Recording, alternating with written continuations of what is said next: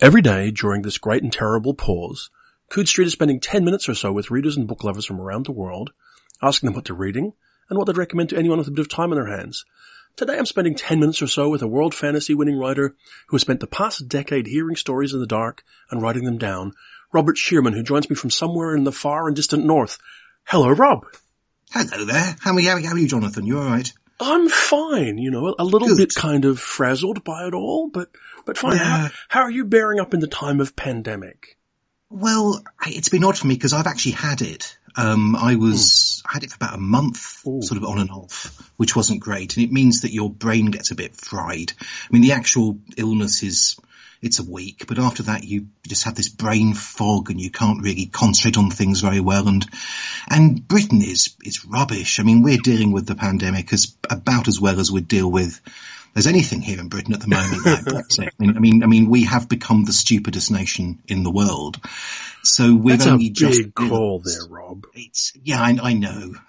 But I'm going to stick with it because I really truly are. So, I mean, fine. I think, now that I've come out of it, I feel quite chirpy. But the worst thing about that, of course, is that I sort of half expect now that the crisis is over because I'm well. Mm-hmm. And then you look outside and people are still scared and they're still wearing masks. And I think, oh, it's okay, everybody. Don't worry because I survived. and it turns out that's all it came down to. Yeah, it turns out the whole global thing wasn't only about me. And I kind of resent that. Well, I can understand that. I think we're okay. I do miss real life. Yeah. And I'm hoping that at some point we'll get that back without trying to be selfish about it. But it'll come. It's a difficult balance. Yeah, it'll come.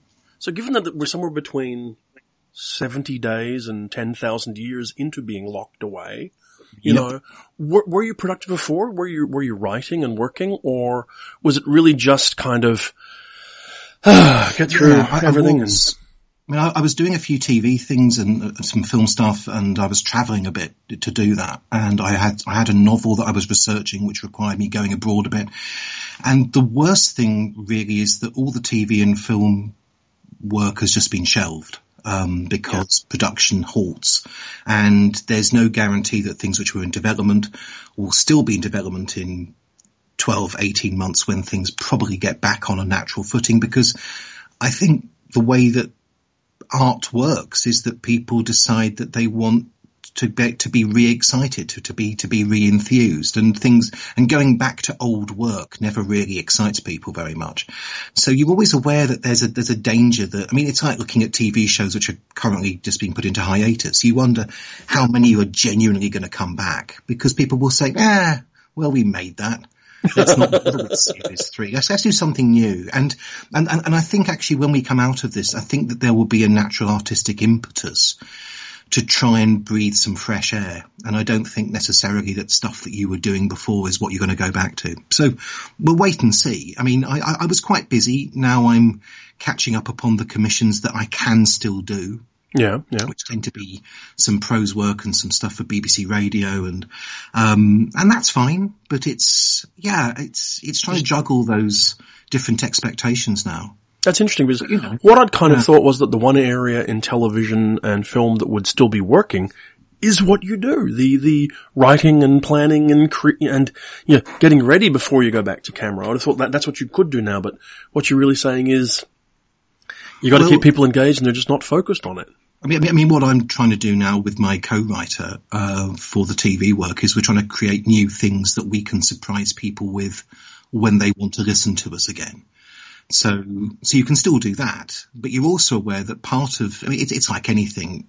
Once you realise that there's an actual purpose to writing something, and there's an expectation that that's going to be made, or that's going to be put into development, it does give you a greater reason for doing it than just sort of saying, well, let's just play around with some ideas that maybe in 12 months' time we might turn into something. Because that's the point, you just start not talking about work. So it becomes a different way of trying to make yourself disciplined. And that's what I'm currently trying to get right again. I am writing again, which is good. That is good. I found it very difficult for a little while, but that's also partly because I wasn't very well. But now I think that my brain's in the right place, sort of. but it's hard. Some days you wonder, what's it all for? And also it's that odd thing that you start trying to work out that you're telling stories for a world that seems to have vanished.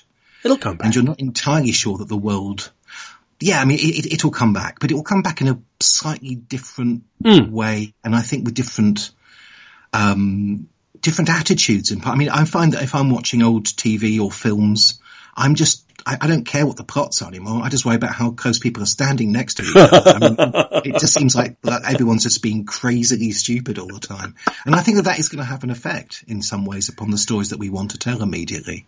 So you figure that the idea of standing too close in a film will be like watching someone smoke in a movie from the 50s.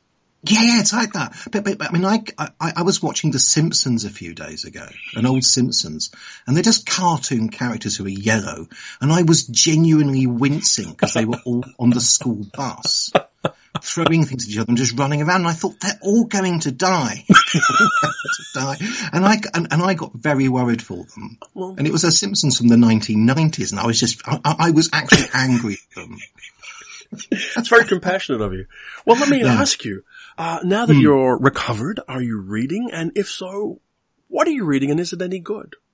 I'm reading a few things. The first thing I decided to do when lockdown started was I thought I wanted to try and tackle some really great colossi of world literature that I'd always been meaning to read but had never got round to. And I collect Penguin classics. I've got about 1,000 different Penguin classics here because I just like the black spines and I love the idea that I'm intelligent by owning them.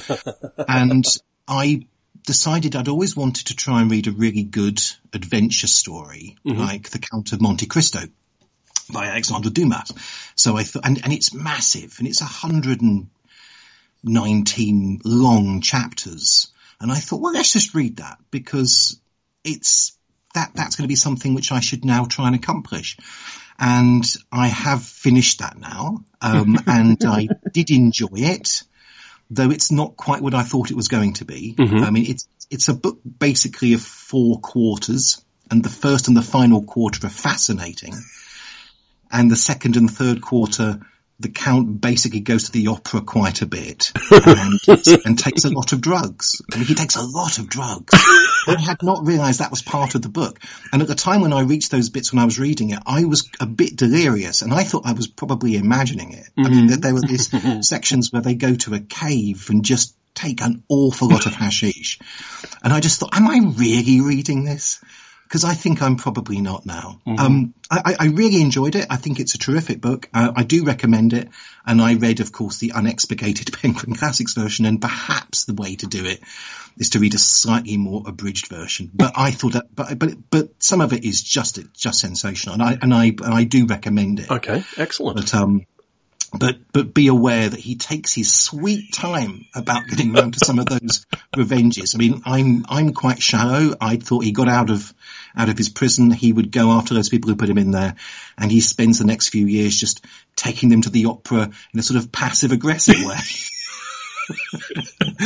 And you shouldn't, I think, actually, and I think it's a nature of the lockdown, I shouldn't be reading the book envying The Count of Monte Cristo, thinking, yeah, okay, I mean, he is suffering a bit, but at least he can meet people. I I did enjoy it a lot. Excellent. So the Count of Monte Cristo, anything else you've been reading? Or has that been all over the reading? I could understand if it was. Well, the other great epic I'm reading at the same time as that, and it is a very, very different epic. I decided to read The Complete Peanuts. I'm reading all of Charles M. Schulz. I'm a big fan of anyway, but he did 18,000 Peanut strips from 1950 to his death. I mean, in an almost very strange way, the last strip appears the day before he dies. He did actually retire a few weeks before, but it just happens to time that way. So it really marks 50 years of a man's creative life. And I read 3 months of those in bed before going to sleep. And there is this sort of strange developing melancholia through the years, which I find really hypnotic. I mean, it does actually feel like, I mean, obviously it's a group of gags a lot of the time, But there is a sort of strange novelistic growth, which you only really get when you read this one man's entire creative output stretched over these recurring characters that he grows to love and retools and reimagines. It's a really extraordinary thing to do, and I'm really enjoying it. Excellent. Actually. I find it very, very inspiring. It's a lot of peanuts. A lot of peanuts. It is a lot of peanuts. Yes. But still, the psychiatrist will be in. Yeah, no. Actually, I haven't reached that point yet. I mean, Snoopy at this stage, I've now reached 1958, and Snoopy is still nothing like the sort of the Snoopy I grow to despise later, because I do find Snoopy becomes just a jerk.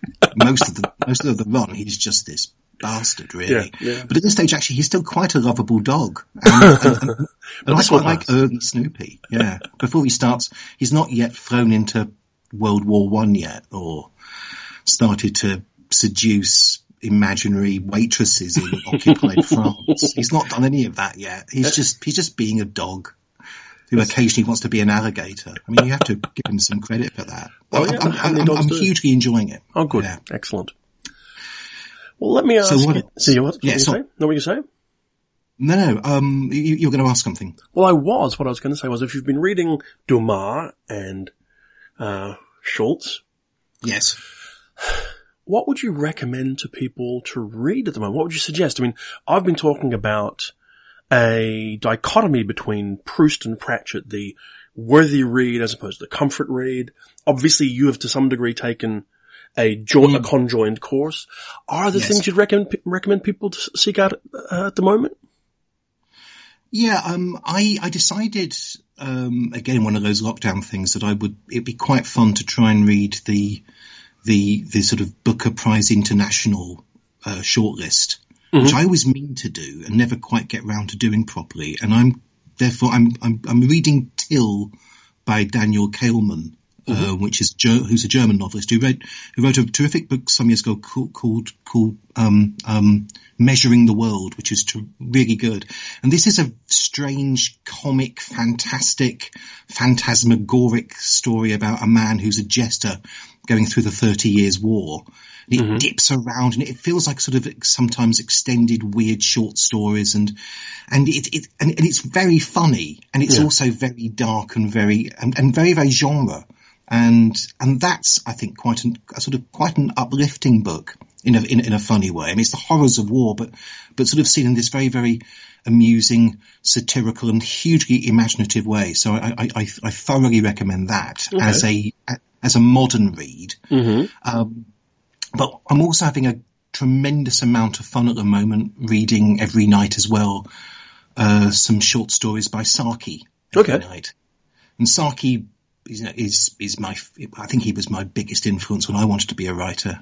He's extremely funny, tells extremely short stories, only about 3 or 4 pages long, but they're nasty, and there's a comic cruelty to them, which genuinely, after years and years of reading them, I've not read them for quite a while actually, but I read them when I was 15, 16 years old and just thought they were amazing.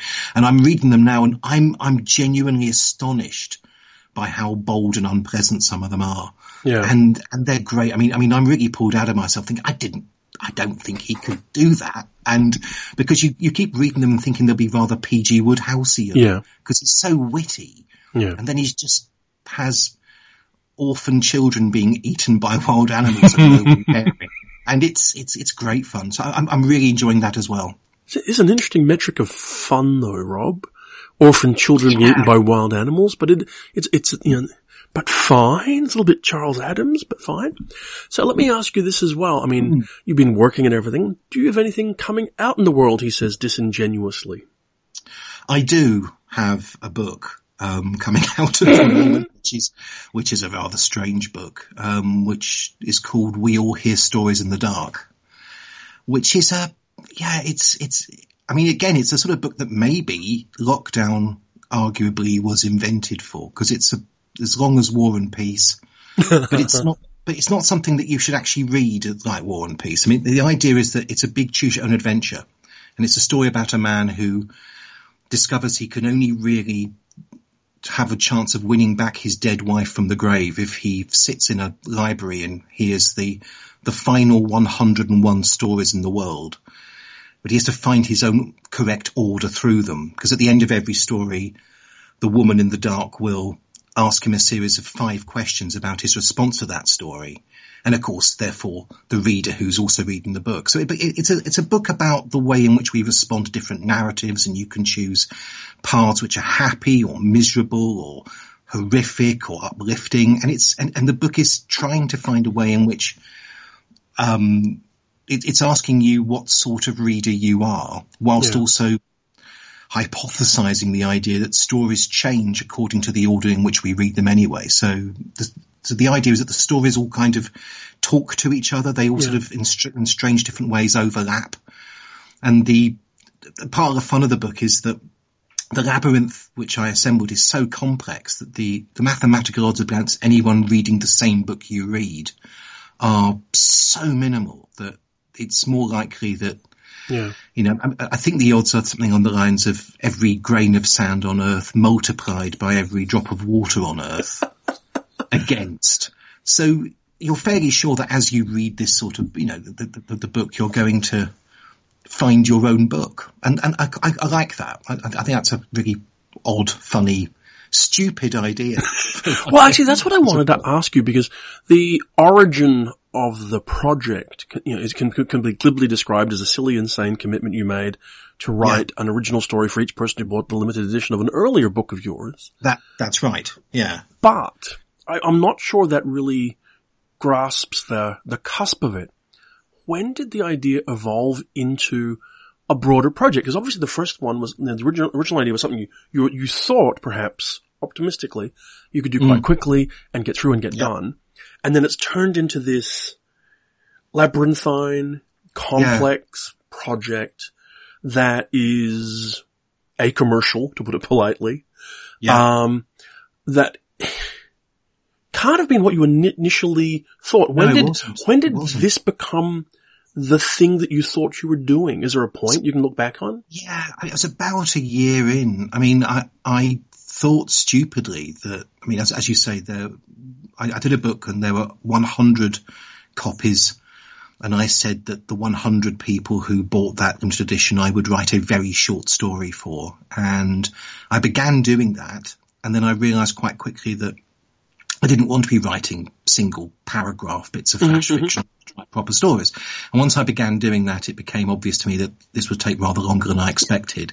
And I had to find some reason for doing it. And then I got a bit stuck with that. And I got very angry with myself because I'd worked myself into a corner. And that in some ways became the point. I began to realize that I was doing a project about the nature of how I was trying to dance on the head of a pin. And that it was about the idea of trying to create all these different narratives whilst also respecting the fact that because I was doing that, they were all bouncing off each other. One story would inspire 5 others. And I thought, this is actually the thing I need to celebrate. This is the point of it. And when I began realizing that it was like a sort of modern day Arabian Nights, that I was turning myself into a sort of 21st century Scheherazade, I thought, well, that's really what it is. It's an Arabian Nights, which is a choose your own adventure, I thought. And it became a practical thing of realizing that the stupidest thing in the world would be the expectation that anyone would ever read everything I was doing. So celebrate the idea that it's a book in which it's about abandoning most of the stories. It's as much about the stories which you choose not to read as the ones you do. And you're not meant to read 101 stories. You're meant to read about 25 to 30, maybe, if you choose if you choose that particular path. And that became the fun thing. It became, therefore, pushing myself into areas where I was writing stories which didn't have to be necessarily ticking certain boxes, because they could be as far out or as outre as I wanted them to be, because otherwise what was the point of the book? If you end up doing 101 stories and they all kind of fit within the same basic parameters. And you think, oh, this is the sort of story he's telling all the time. So it was making me try and write stuff that I would never normally write. Yeah. I was trying to write comedies and horror stories Sure. and philosophical pieces and essays and everything I could, which was still reflecting upon the same basic sort of themes I was trying to talk about, which was mostly, grief, because I was writing it in a state of, it was based upon my parents' deaths. Well, that's the very thing I was going to ask you, because when you describe it, setting aside the Labyrinth and Scheherazade, what it sounds like as a project, and I've only read the few stories that have been published already, right, is that it is a creative fight against grief and despair. It's finding ways to be productive and positive and alive and in the world through story. That's what it sounds like. In fact, that's what it says. Critically, the framing narrative sounds like that. I went through a fairly bad time. I mean, I had, I don't think you should mind me saying it. My wife had a very bad nervous breakdown. As I say, my parents died, and I went through a very bad year where I could barely do anything at all. And the book is a sort of, I think, as all writing is actually. I mean, it's an attempt at optimism. Yeah. Because the most pessimistic thing you can do when you're really depressed is simply give up. And the idea that I had to return to this ridiculously stupid labyrinthine book got me through. And so the stories are about ways in which you try and deal with that sort of deflating suggestion of giving up, of being crushed by the absence of people and the absence of of your own purpose sometimes. And I mean, I'm making it sound now like a tremendously fun read. But but it's intriguing because we talked before we started recording about the way creative people, go through their careers, how they respond to change and success and all these kind of things. And you've had, first of all, this kind of crazy commitment, then this insane project, and then this real life thing that happens in parallel over time. And it's obviously shaped as you've gone on, the project and what you're doing and all that kind of thing. So that's kind of important and really interesting. And it makes me wonder, like, obviously, well, hopefully people who are listening to the podcast will go order the book from pspublishing.co.uk. I'll put a link in the show notes. Oh yes, thank you. Yeah. But, hopefully, I guess what you're hoping is, as well, people will find themselves in there, right? Because they'll be attracted to these different paths. And I mean, to what extent did you spend a lot of time plotting the paths, or were you willing to allow randomness to create them? There's a certain randomness, because it has to be, but it's very hard to do an actual physical map of, but you can do a sort of theoretical map. I had to make sure that every single story had 5 entry points and 5 exit points, which were sometimes comical, but sometimes actually philosophical, which connect them to other stories I was already writing or needed to write. And when I finished the first draft of it, which was about 3 years ago, I realized that only about 75 of the stories worked. So I'd have to spend another 2-3 years now doing another quarter of the book because I'd have to throw everything out again. And that was partly because, that's the nature of drafting. Yeah. When you draft a short story normally, the bits you correct are the paragraphs. When you draft a book which is actually using the short stories as sort of like stepping stones, and the stepping stones don't work, you've got to throw out all of the stepping stones, even if the stories themselves kind of were okay. Some of them weren't. They just had to go anyway. And you only actually realize when you've got the map in front of you, what now you're not including in the book that you thought you had. So you then have to go around for the next 2 years creating stories which fill the gaps which you need because of the way the map now works. If that makes any sense at all. It makes perfect sense. And actually, those are the stories which I ended up enjoying the most because they're the ones actually which feel, and because what you want is that the book feels like it's a genuine whole. Well, I didn't whole with a W, not a whole. Yes, I know. An entirety. Because the thing I was most frightened of, and of course this is now what the critics will say, is that I didn't want to write a book where people just said, he's just stuck 101 short stories together. I mean, it's basically just that. Because I didn't want it to be that. I want it to be something where you honestly believe that everything you're reading does genuinely connect to different nexus points in the book, and it is actually all. It is one book. It is one artistic sensibility. It was quite tricky. It sounds tricky, and it sounds like there's a very good chance that you could miss reading half of it if you weren't careful. Yeah, and it's also that awful thing. I've done a few short story collections before where you can be a bit lazy, actually. I mean, you look back and you could admit it, that a book comes out and you've got maybe 14 short stories in there. Mm-hmm. And after a year you say, yeah, I only like 8 of them. I mean, 6 of them. I mean, I should have worked harder. I mean, I just stuck them in because you're doing a book which has to be this long, and also it's not 101. There are hidden stories. The 101st story is made up of 101 stories itself. I mean, because you just decide it has to play around with things like that. Yeah. There are different things which are, you have to at that point say, if you're making it this long, and it's this ridiculously convoluted, it has to genuinely be justifiable all the way through. And in a way, a much shorter book, you can get away with saying that short story doesn't really work. You can't do that with this one. I had to make it so that, I mean, not people won't like all the stories. I mean, no. My wife hates some of the stories with an absolute passion. We spent an entire holiday in the Greek islands where she sulked me for 3 days about one of them. She hated it that much. But I have to be able to justify to myself that all of them that are in the book, I think actually do have a function.